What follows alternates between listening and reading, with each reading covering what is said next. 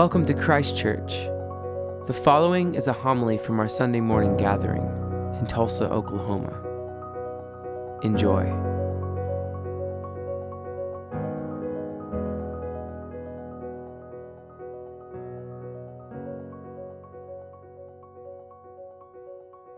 The Holy Gospel of our Lord and Savior Jesus Christ, according to John. The day after John had baptized Jesus, John saw Jesus coming toward him and declared, "Here is the Lamb of God who takes away the sin of the world. This is he of whom I said, 'After me comes a man who ranks ahead of me, because he was before me.' I myself did not know him, but I came baptizing with water for this reason, that he might be revealed to Israel." And John testified, "I saw the Spirit descending from heaven like a dove, and it remained on him. I myself did not know him, but the one who sent me to baptize with water said to me, 'He on whom you see the Spirit descend and remain is the one who baptizes with the Holy Spirit.' And I myself have seen and have testified that this is the Son of God." The next day, John again was standing with two of his disciples, and as he watched Jesus walk by, he exclaimed, "Look, here is the Lamb of God." The two disciples heard him say this, and they followed Jesus. When Jesus turned and saw them following, he said to them, "What are you looking for?" They said to him, "Rabbi," which translated means teacher, "where are you staying?" He said to them, "Come and see." They came and saw where he was staying, and they remained with him that day. It was about 4:00 in the afternoon. One of the two who heard John speak and followed him was Andrew, Simon Peter's brother. He first found his brother Simon and said to him, "We have found the Messiah," which is translated anointed. He brought Simon to Jesus, who looked at him and said, "You are Simon, son of John. You are to be called Cephas," which is translated Peter. The Gospel of the Lord. Praise to you, Lord Christ. Amen. Please be seated.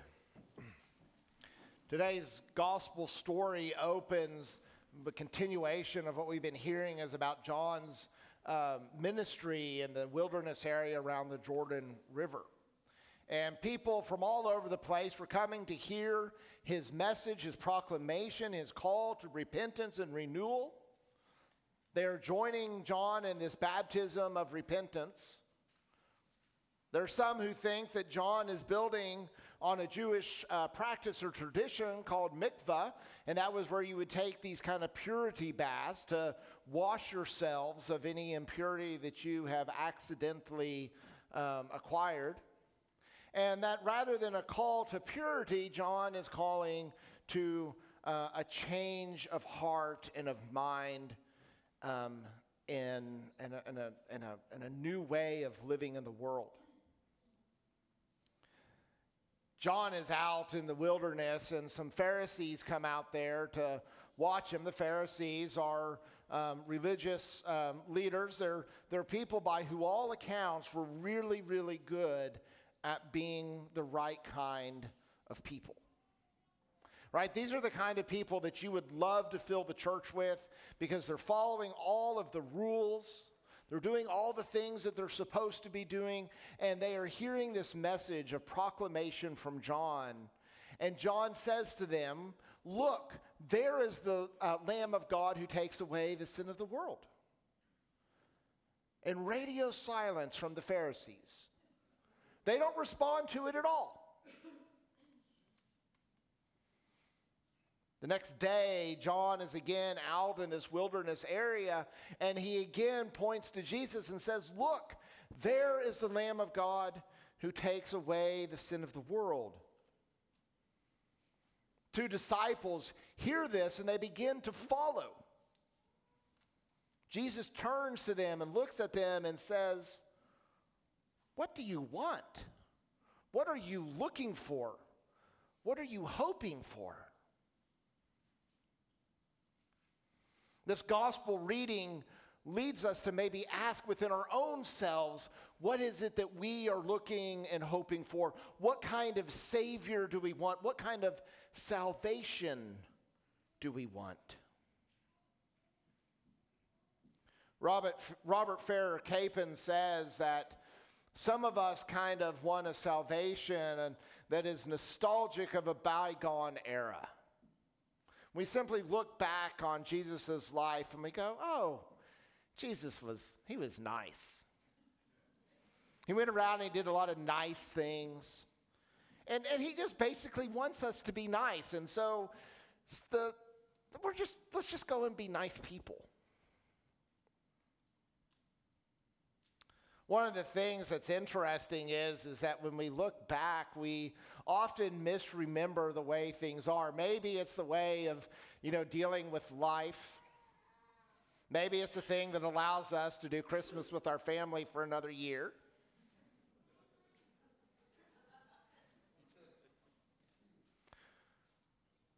My friend Scott Gunn says that you cannot find one instance in the Gospels in which Jesus is nice. He says Jesus is a lot of things. Jesus is loving. Jesus is welcoming. But he says you can't really find a time in which Jesus is nice. And this call to niceness, this desire to niceness, can both leave us unfulfilled because, let's face it, maybe I'm alone here. I have a really hard time being nice. There's a lot of people out there who make me mad. And it is hard to be mad at people that you disagree with.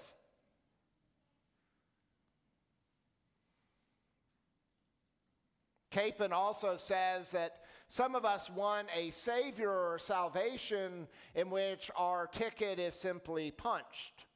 We know that there's this place that we want to get to eventually, and we just need our ticket punched, and that's what faith and salvation, and that's the kind of Savior we need. Someone we can go and get our ticket punched.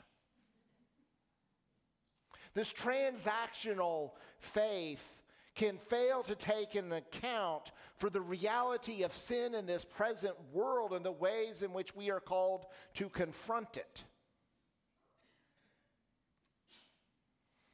David Zoll says, building upon Capon's work, that in recent years, faith has become all about transformation.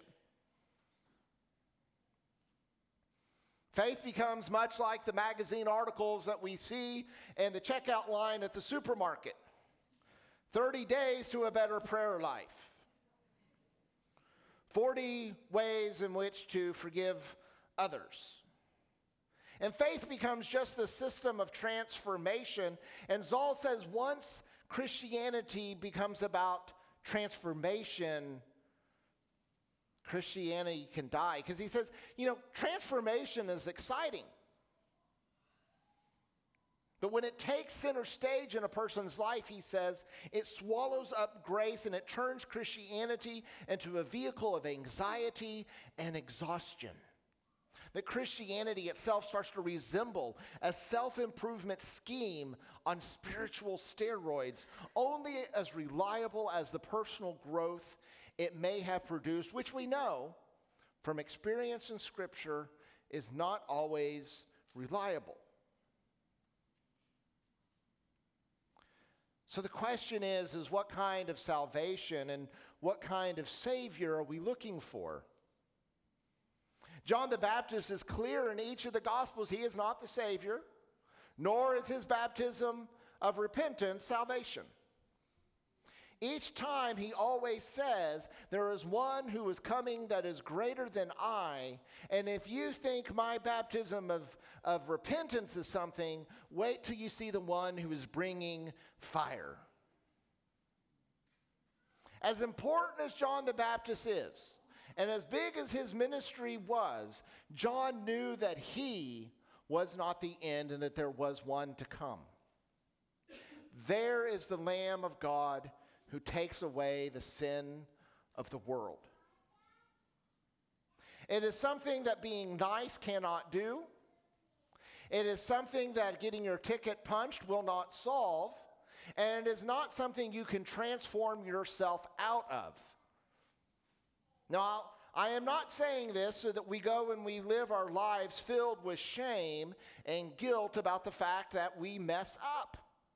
Rather, this is really good news because it tells us, and it names the truth about sin, is that that is something that we just do.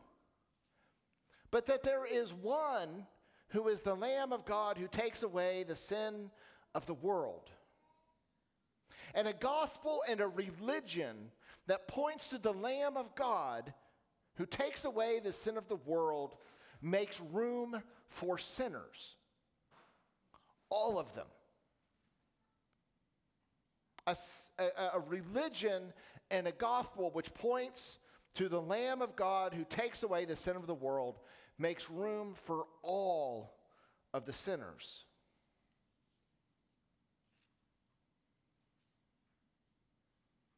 It is this very gift of grace that comes to us in Christ Jesus that is the thing that we most deeply need and want.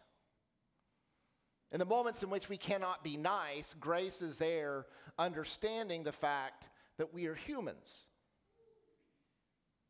In the moments in which we just want a ticket punch for some future thing, grace is here and is now.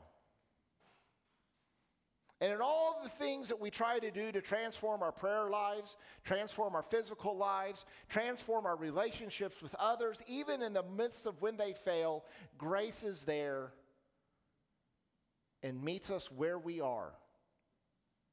Philip Yancey says it this way. He says that grace is the hope that seeks us out when we are at our worst. It looks forward to the long, hard road ahead.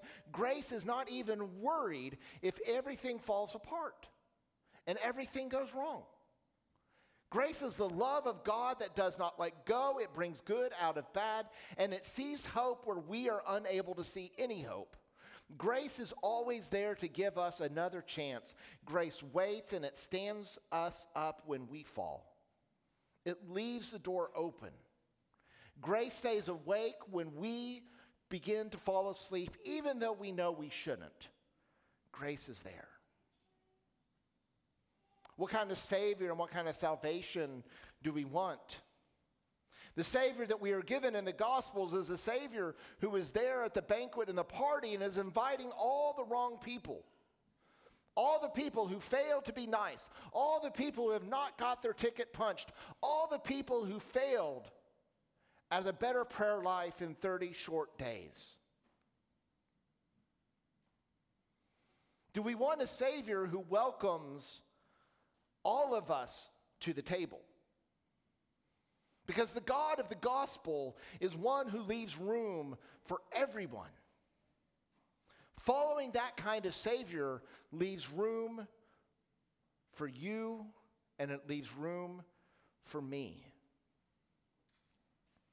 It's shocking to the religious people, like the Pharisees who were standing there, and when they hear, look, there's the Lamb of God who takes away the sin of the world, they just look at their watch. Someone once said, if religious people aren't questioning you, you're doing it wrong. And what I mean by that is that religious people like to have everything nice and tidy. They want everything to be really simple. And they want well-behaved Christians. But that is not the people of faith that we find in the Gospels. We find our Lord and our Savior around sinners and tax collectors and prostitutes. We find our God amongst the people who most desperately need to hear that they are loved and they are forgiven. What kind of Savior do you want? What kind of salvation do you hope for? We're reminded by Paul in one of his letters that there is nothing that can separate us from the love of God in Christ Jesus. No matter what we think those things should be, we have a God who is bigger than our ability to sin. We have a God who loves us always and constantly. even when we are not nice, even when we forget to get our ticket punched, even when we fail at the very things that we know that we should do, our God is there with grace and with love, welcoming us to the banquet and to the party, saying, come. Come. Amen. Thank you for listening. For more, go to christchurchtulsa.org, and peace be with you.